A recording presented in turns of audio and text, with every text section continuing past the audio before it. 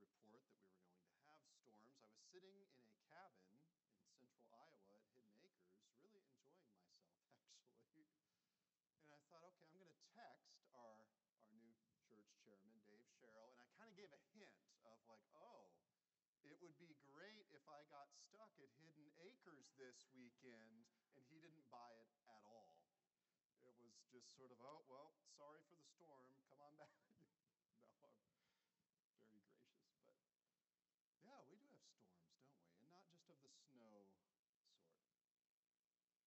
but certainly of the faith sort as well. We're going to be seeing some of that here throughout 1st and 2nd Thessalonians. Today is one example of it. And so I want to start by talking, kind of working our way into this with a phrase, full disclosure. That's the term that we normally use when we say that we're making everything clear. It's an indicator of honesty, of having no hidden motives, no agenda, no fine print. But in this day of political spin, of viral media that's just made for reaction, full disclosure is, well, often a rare thing. Are those glowing reviews of that new product real? Or were they paid for? Is that recommendation from your favorite commentator genuine? Or are they getting a kickback behind the scenes to promote that service, that product? See, when we don't have this sort of full disclosure, when things are unnecessarily hidden, we doubt, we lose trust. It makes you start to wonder about everything, doesn't it? Oh, is that real, or are they just saying that because they get money? It's this full disclosure, then, that provides the main theme of Paul's teaching for our verses this morning. And it's full disclosure about something specific. When we speak of the Christian life, so when we speak of what is normal, I know normal's a setting on a dryer, there is no normal anymore, but when we speak of what's normal for most Christians as they follow Jesus, do we acknowledge, do we tell young and new Christians that at times normal means a life of hardship and suffering? I mean, Jesus did. He didn't hide that at all. He tells his disciples in the Gospel of John, chapter 15, if the world hates you, know that it's hated me before it hated you. He goes on to say that being identified with him, which is a wonderful thing. That's what we want in our faith. That's what we want to have with Christ forever, is to be identified with our Savior, to be his people. That's a great thing, but it's also a bit of a double-edged sword in the here and now. He goes on to say, if they persecuted me, they will also persecute you. Do you believe that? Or are you tempted to downplay it, assuming the days of persecution are over? That was just back in the 1st century. Or well, yeah, that may happen, but it's always in another country. It's somewhere else. I'm sure some of you know this full well. Perhaps you have not had your life threatened, but maybe your job, family relationships, maybe things at Thanksgiving and Christmas aren't so good because they know, hey, you're one of those Christians. You're one of those people ruining our country. Right? Persecution is real. And it is ultimately something that I think we can safely say every Christian will face on some level, whether small or large. Part of being able to endure it, then, part of being able to endure in Christ is knowing what to expect. It's not being blind to what the cost of following him shall be. And so I've got a question here that I think will lead us us into our passage, and it's this. What if we evangelized with full disclosure? What if we called people to follow Jesus not as someone who's going to fix every problem in their life right now, not as someone who is going to sort of give us the Disney view of Christianity, where everything's going to go awesome and it's going to be great and you'll have no problems. But what if instead we said, here's what Christ is promising in eternity. Here's what he's calling you to forever. And yes, we pray for his grace upon us. We pray for ultimately the answers and the hopes we need now. That's true. But our ultimate hope is in what's coming. And you see how that would change things? And it might even give folks right expectations for following Christ, so that we don't set people up for a fall when life does get hard. What if we discipled this way? What if we embrace that sometimes in the Christian life it's going to be difficult, it's going to be frustrating or worse?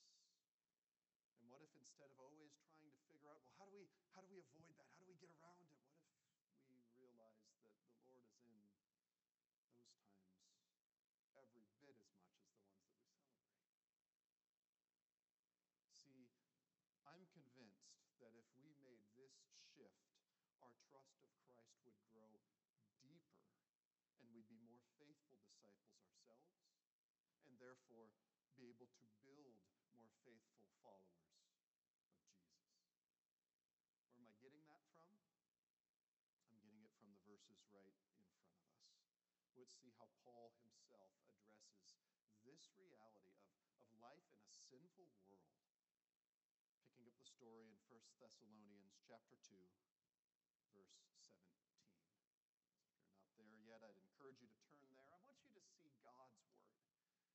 And every once in a while I say this, I'll say it again today. What we need most is to see what God has said.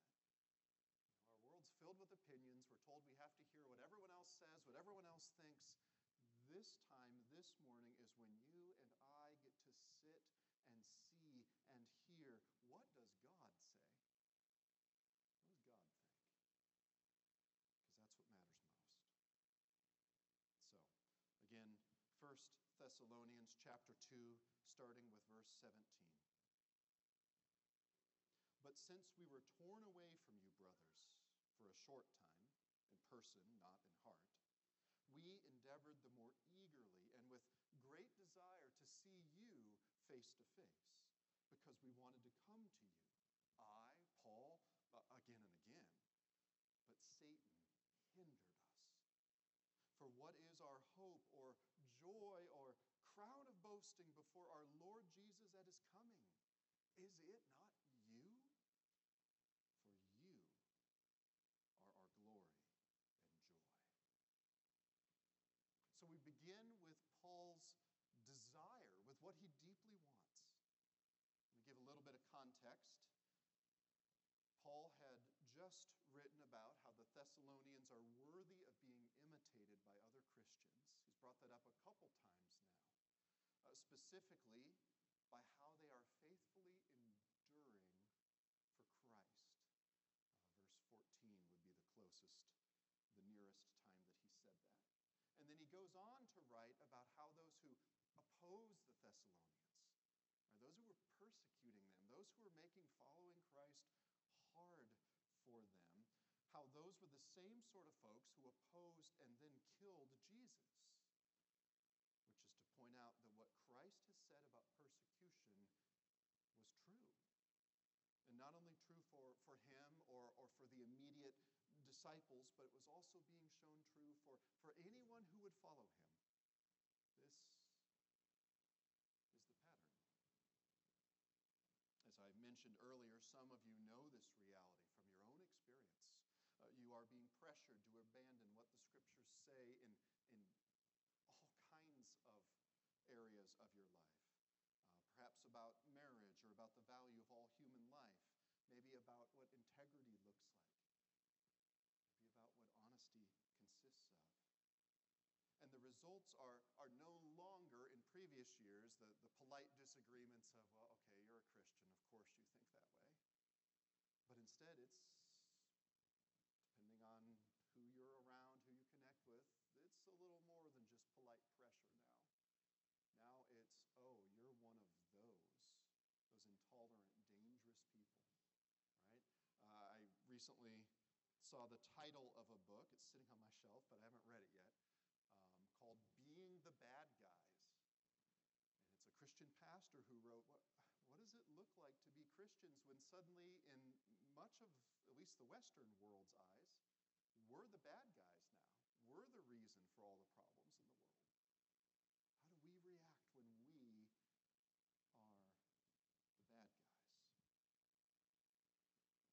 I've heard of some Christians being persecuted by their own family members when they disagree politically these days. That's another thing Jesus said would happen, Luke 12, by the way.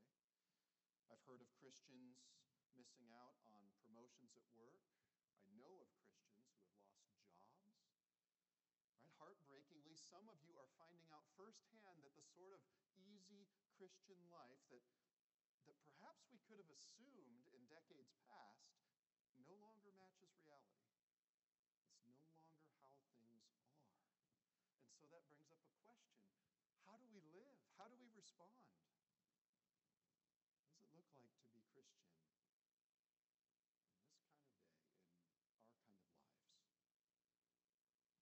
kind of lives? Paul very much wants each of us to count the cost, to know what following Christ truly entails, what it looks like. No hidden print, no footnotes, but here's what it is. And so in his and the Thessalonians' case, that meant almost immediate opposition and persecution on some level. And in the Thessalonians' case, and certainly when Paul went to them, it became so severe that Paul and those with him had to flee town. Things didn't end there, of course. That's why we're reading this letter where the Thessalonians are continuing to be persecuted by those around them. And so how do you respond? What do we do? Well, in the midst of all this, I think we read something really helpful because we read of Paul's heart. His desire had been to stay longer, to do life with these new believers, but it simply hadn't been possible. Furthermore, Paul had greatly hoped to be able to return to Thessalonica. He got driven out, and that happened too quick, but okay, maybe I can come back. Maybe I can return when things kind of settle down a little bit, and we'll continue in our work of teaching and following Christ. And yet that hadn't been possible either.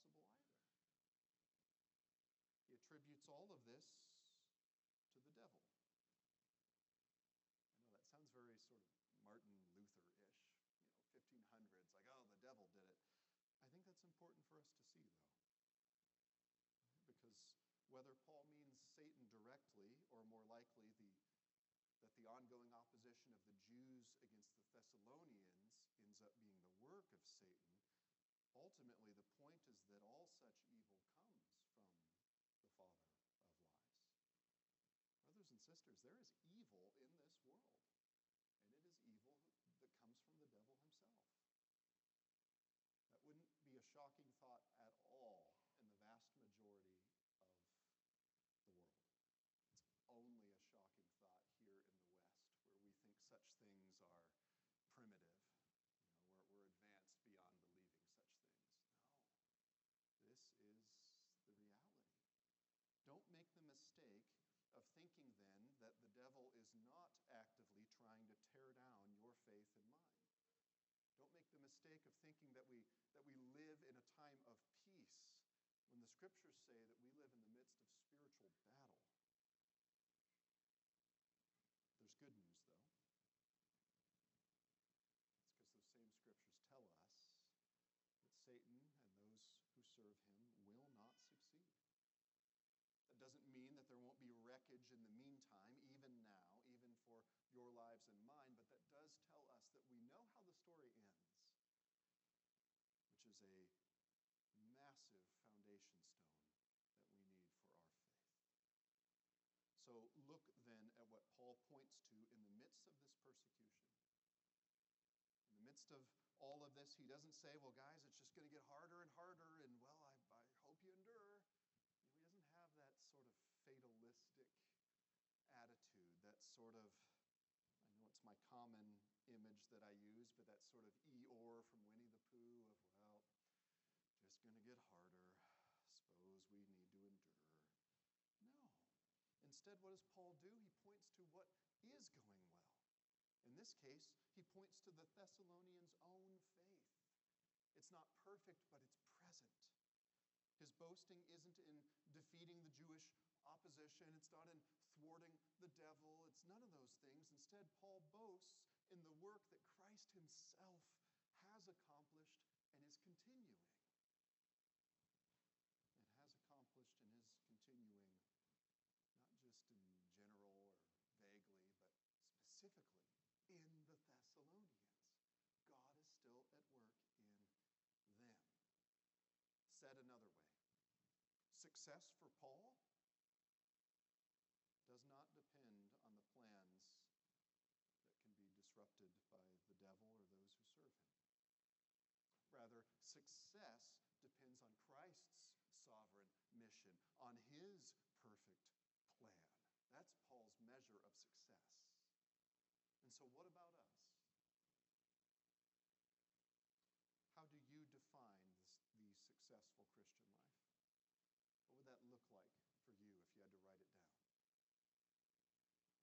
If your definition involves anything that can be derailed by the devil, politics, the economy, whatever other troubles, then no doubt you have been terribly disappointed in the last few years.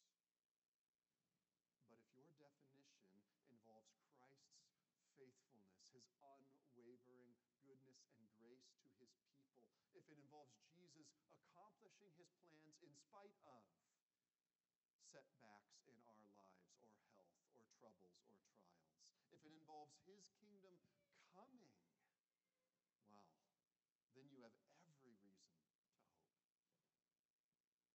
This is one thing that I have become more and more aware of. I hope you have too. Right? Just look at the faces around you. Take a moment. You can do it. You're not staring at anyone. It's not rude. Right? Faces new and old. People that you have known for decades, some of you. People that right now you're really hoping I'm not going to ask you to introduce yourself because you don't remember their name, because they're new or you're new.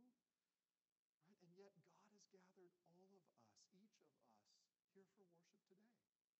This is part of his plan. It's no accident. It's not random that you happen to get up and come out when it's 0 degrees after a snowstorm to a church. He's at work in this. Think back even on the spiritual growth that we've seen just even over these past couple years. People holding firm in the gospel. New folks coming to Christ. Folks sacrificially serving one another, giving hope to each other. All of these. I'm sitting here and I have a catalog of stories for the ways that God has been at work in this congregation, even just over the last year. It's amazing. Think of how our church, seemingly so small and fragile in a world of money and power, has held together through the mess, not just of the last few years, but for decades now. I mean, what are we at? 85, a few years older, I think? And God has not failed us. He has not given up on First E Free. Right? All that is due to Jesus. All of that looks like genuine, eternal success. Not in the world's terms, but on God's. And it's that perspective, it's that shift that the Lord calls us to make, because it's that shift that he inspired Paul to write about to the Thessalonians. If their goal was, hey, we're going to be this big church in Thessalonica, and it's going to be great, and everyone's going to be awesome, and we're going to be well known in the community, then they failed miserably. But if their goal is to follow Jesus, to pursue their Savior,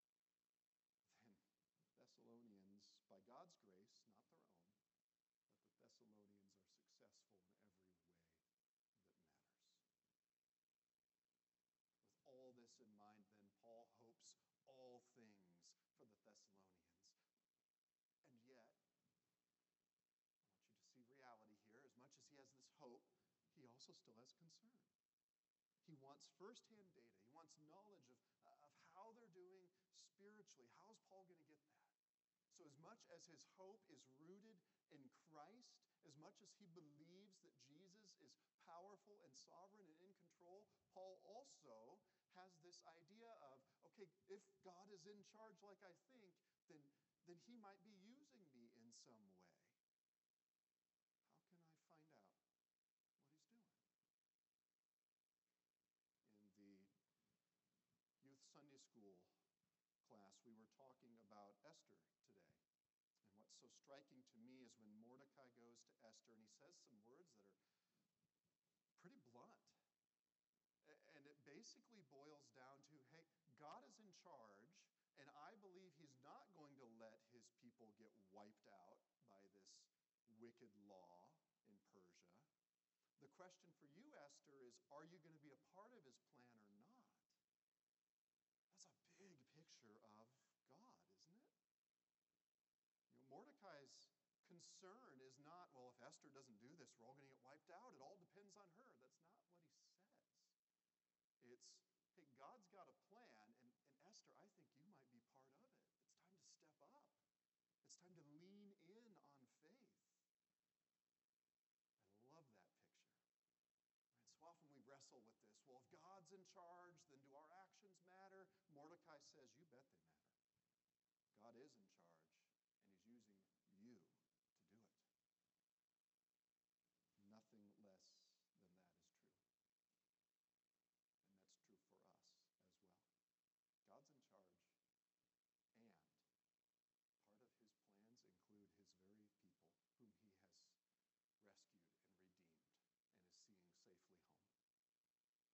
Part of his plans include us. And that's this picture that Paul has of, okay, God's at work in the Thessalonians, but how can I be a part of that? What does he have for me in that? How's he going to find out? We'll look at chapter 3, verses 1 and 2. Therefore, when we could bear it no longer, we were willing to be left behind at Athens alone, and we sent Timothy, our brother and God's co-worker in the gospel of Christ, to establish and exhort you in your faith. The sentence will go on. We'll get there in a moment. But here's Paul's plan. Paul's plan is ultimately Timothy's mission. So as Paul and Barnabas and Timothy fled from Thessalonica, they eventually ended up in Athens. And over time, it became clear that Paul's not going to be able to get back to Thessalonica, not anytime soon. And so what does he do? Well, he sends Timothy to check on them.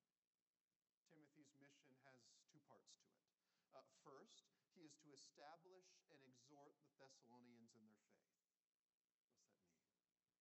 It means that he's to do all that he can to help build them up in Christ and to continually call them to follow after Jesus, to lean on Christ. That's what faith is. It's trusting Jesus rather than our own strength. And so Timothy is to go and he's to do that. He is to shepherd them. He is to pastor them in a very real sense, at least in the short term. And then second, as we'll read in just a moment, Timothy's going to then leave and link back up with Paul and let Paul know how things are going. Ultimately, that's how we end up having these two letters to the Thessalonians. As Timothy has gone back, he's told Paul still can't get to them, and so he writes letters. Letters, by the way, that we're benefiting from 2 millennia later. God is so good. So, 2 notes then before we move on. I want you to notice the emphasis on encouragement first. I realize the word's not there, but isn't that the ultimate category that establish and exhort falls into? Isn't that really what Timothy's mission is, what his goal is to be? And isn't that what Timothy's very presence is meant to be to these embattled Thessalonians? That matters.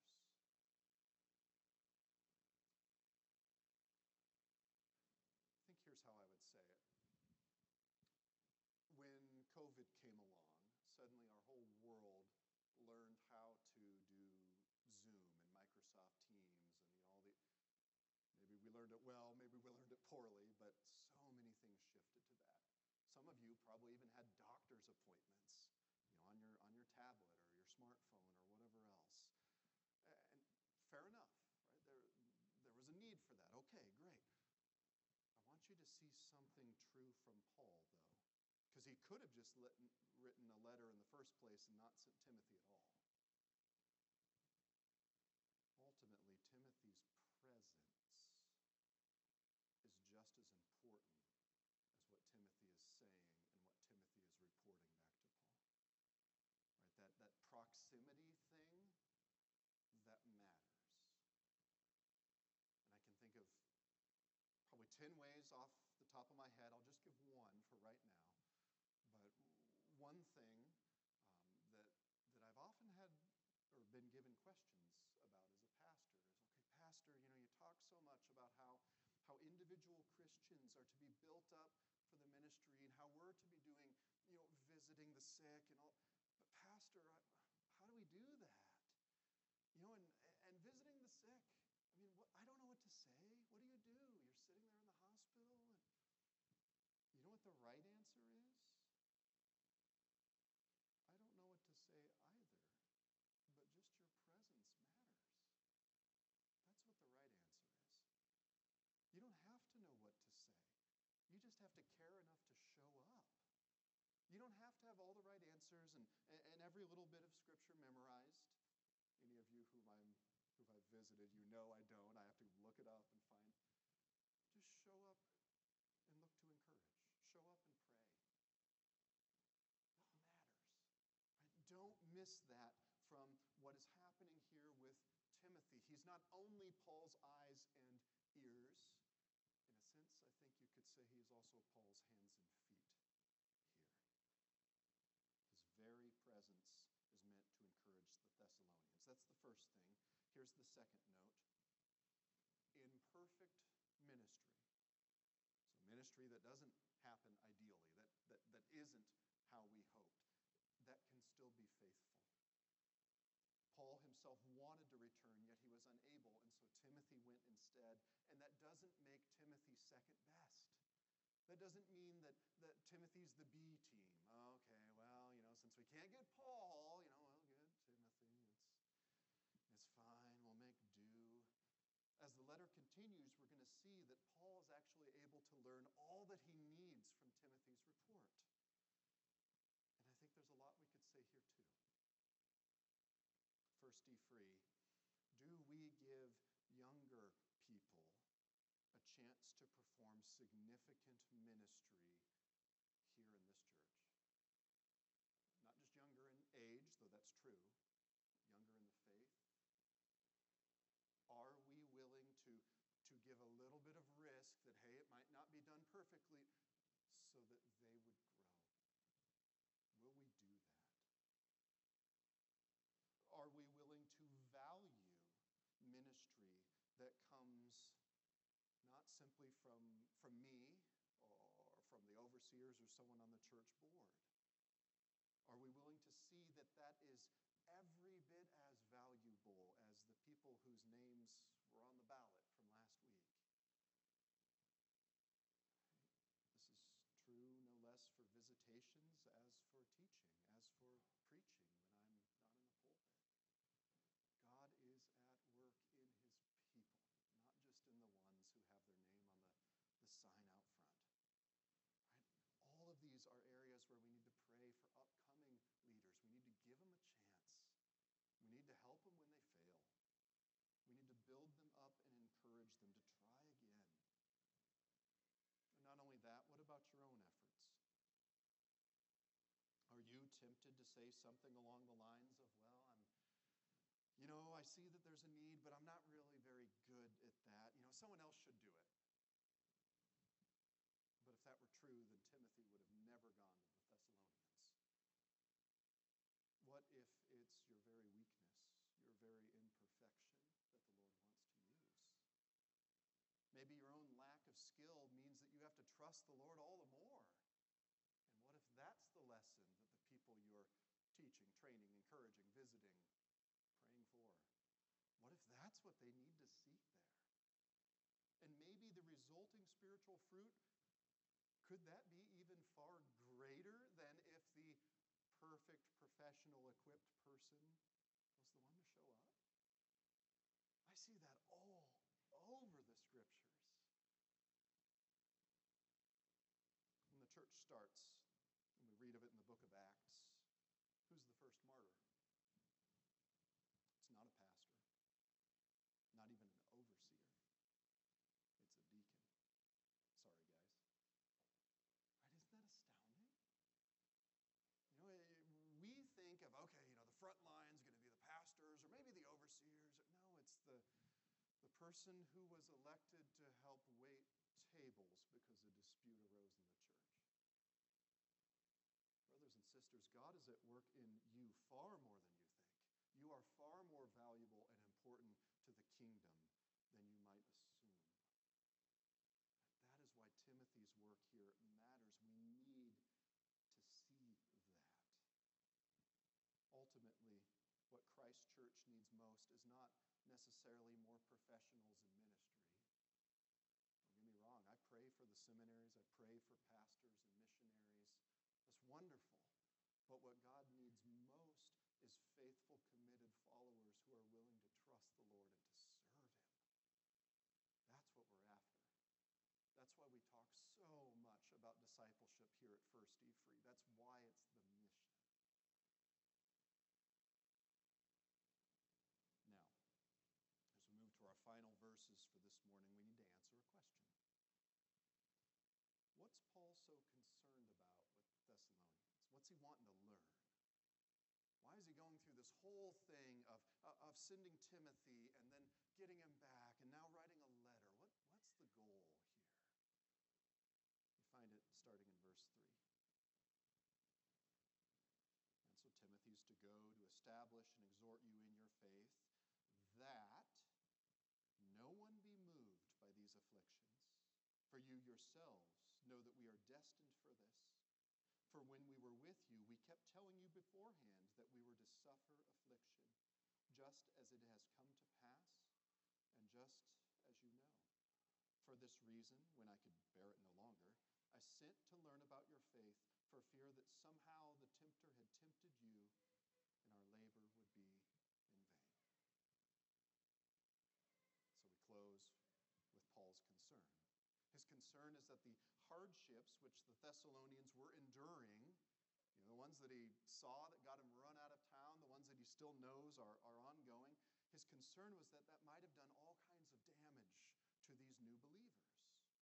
Paul does trust Jesus for the Thessalonians. There's no way you can read this letter and somehow think that he doesn't.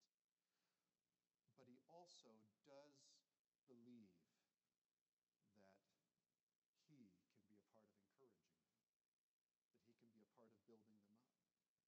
I mean, he sees that their persecution is part of God's plan, and he sees that his encouragement and teaching and training can be part of helping them to endure.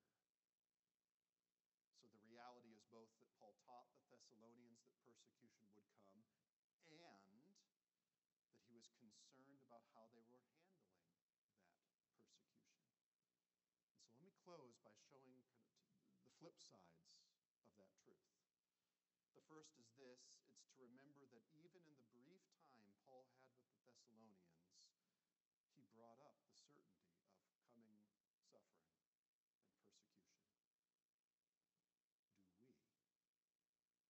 I'm not saying we need to dwell on everything bad. Again, we don't need to turn into the Eeyore congregation. But does this have any part of our thinking about what following Jesus looks like? Or do we save the hard parts of the faith for last, speaking about them rarely, if ever? I fear that if we do that, we're setting people up for a fall. We're making it all that much easier for them to just be bewildered and blown about when persecution does come. We need to prepare well. That's the first part. Here's the second. Even if after we have taught, do we care enough to check in with one another? To fully trust God, yes, but because of that, to trust him enough that we want to see if he would use us to encourage, to strengthen, to build up our fellow congregation. Now we're going to read the results of Timothy's report next week, but for now, we are left with these twin applications. Parents, grandparents, caregivers, what picture are you giving of following Jesus? What are you telling them? I don't mean you need to scare or anything else. I do mean we need to say, hey, it's not always going to be easy. Just because something's gone wrong doesn't mean you've lost your faith. Just because this isn't working well or your fellow students are upset with you doesn't mean you're doing the wrong thing. We need to help prepare the next generations for this. As well, who can you check in with this week? Who can you just simply shoot an email or text to or pick up the phone, maybe grab, I don't know, here we're at pizza lunch. Just, hey brother, hey sister, how's it going? How can I pray for you this week? What would that look like? Very simple, but simple doesn't mean meaningless. This is how we take what Paul has said seriously. It's how we encourage one another. It's how we follow Christ with joy. So let's go to prayer, asking the Lord to make us a church who will endure faithfully. Heavenly Father,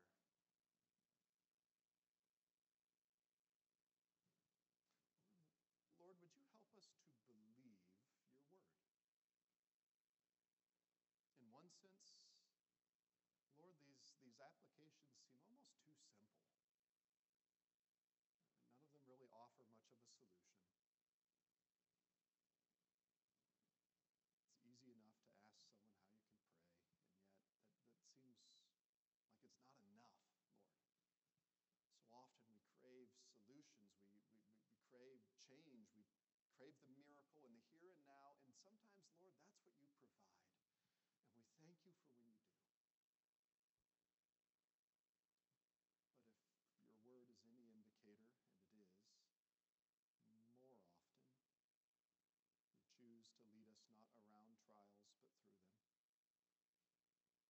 Not to avoid persecution, but to learn how to endure it. And so, Father, for that more often, would you build us up? Would you strengthen us? Would you work through your Holy Spirit so that in one another we would hear and be encouraged for what we need? That we would draw near and so draw strength by worshiping you together, by trusting you together, by us not having the answers, but us fully trusting that you do.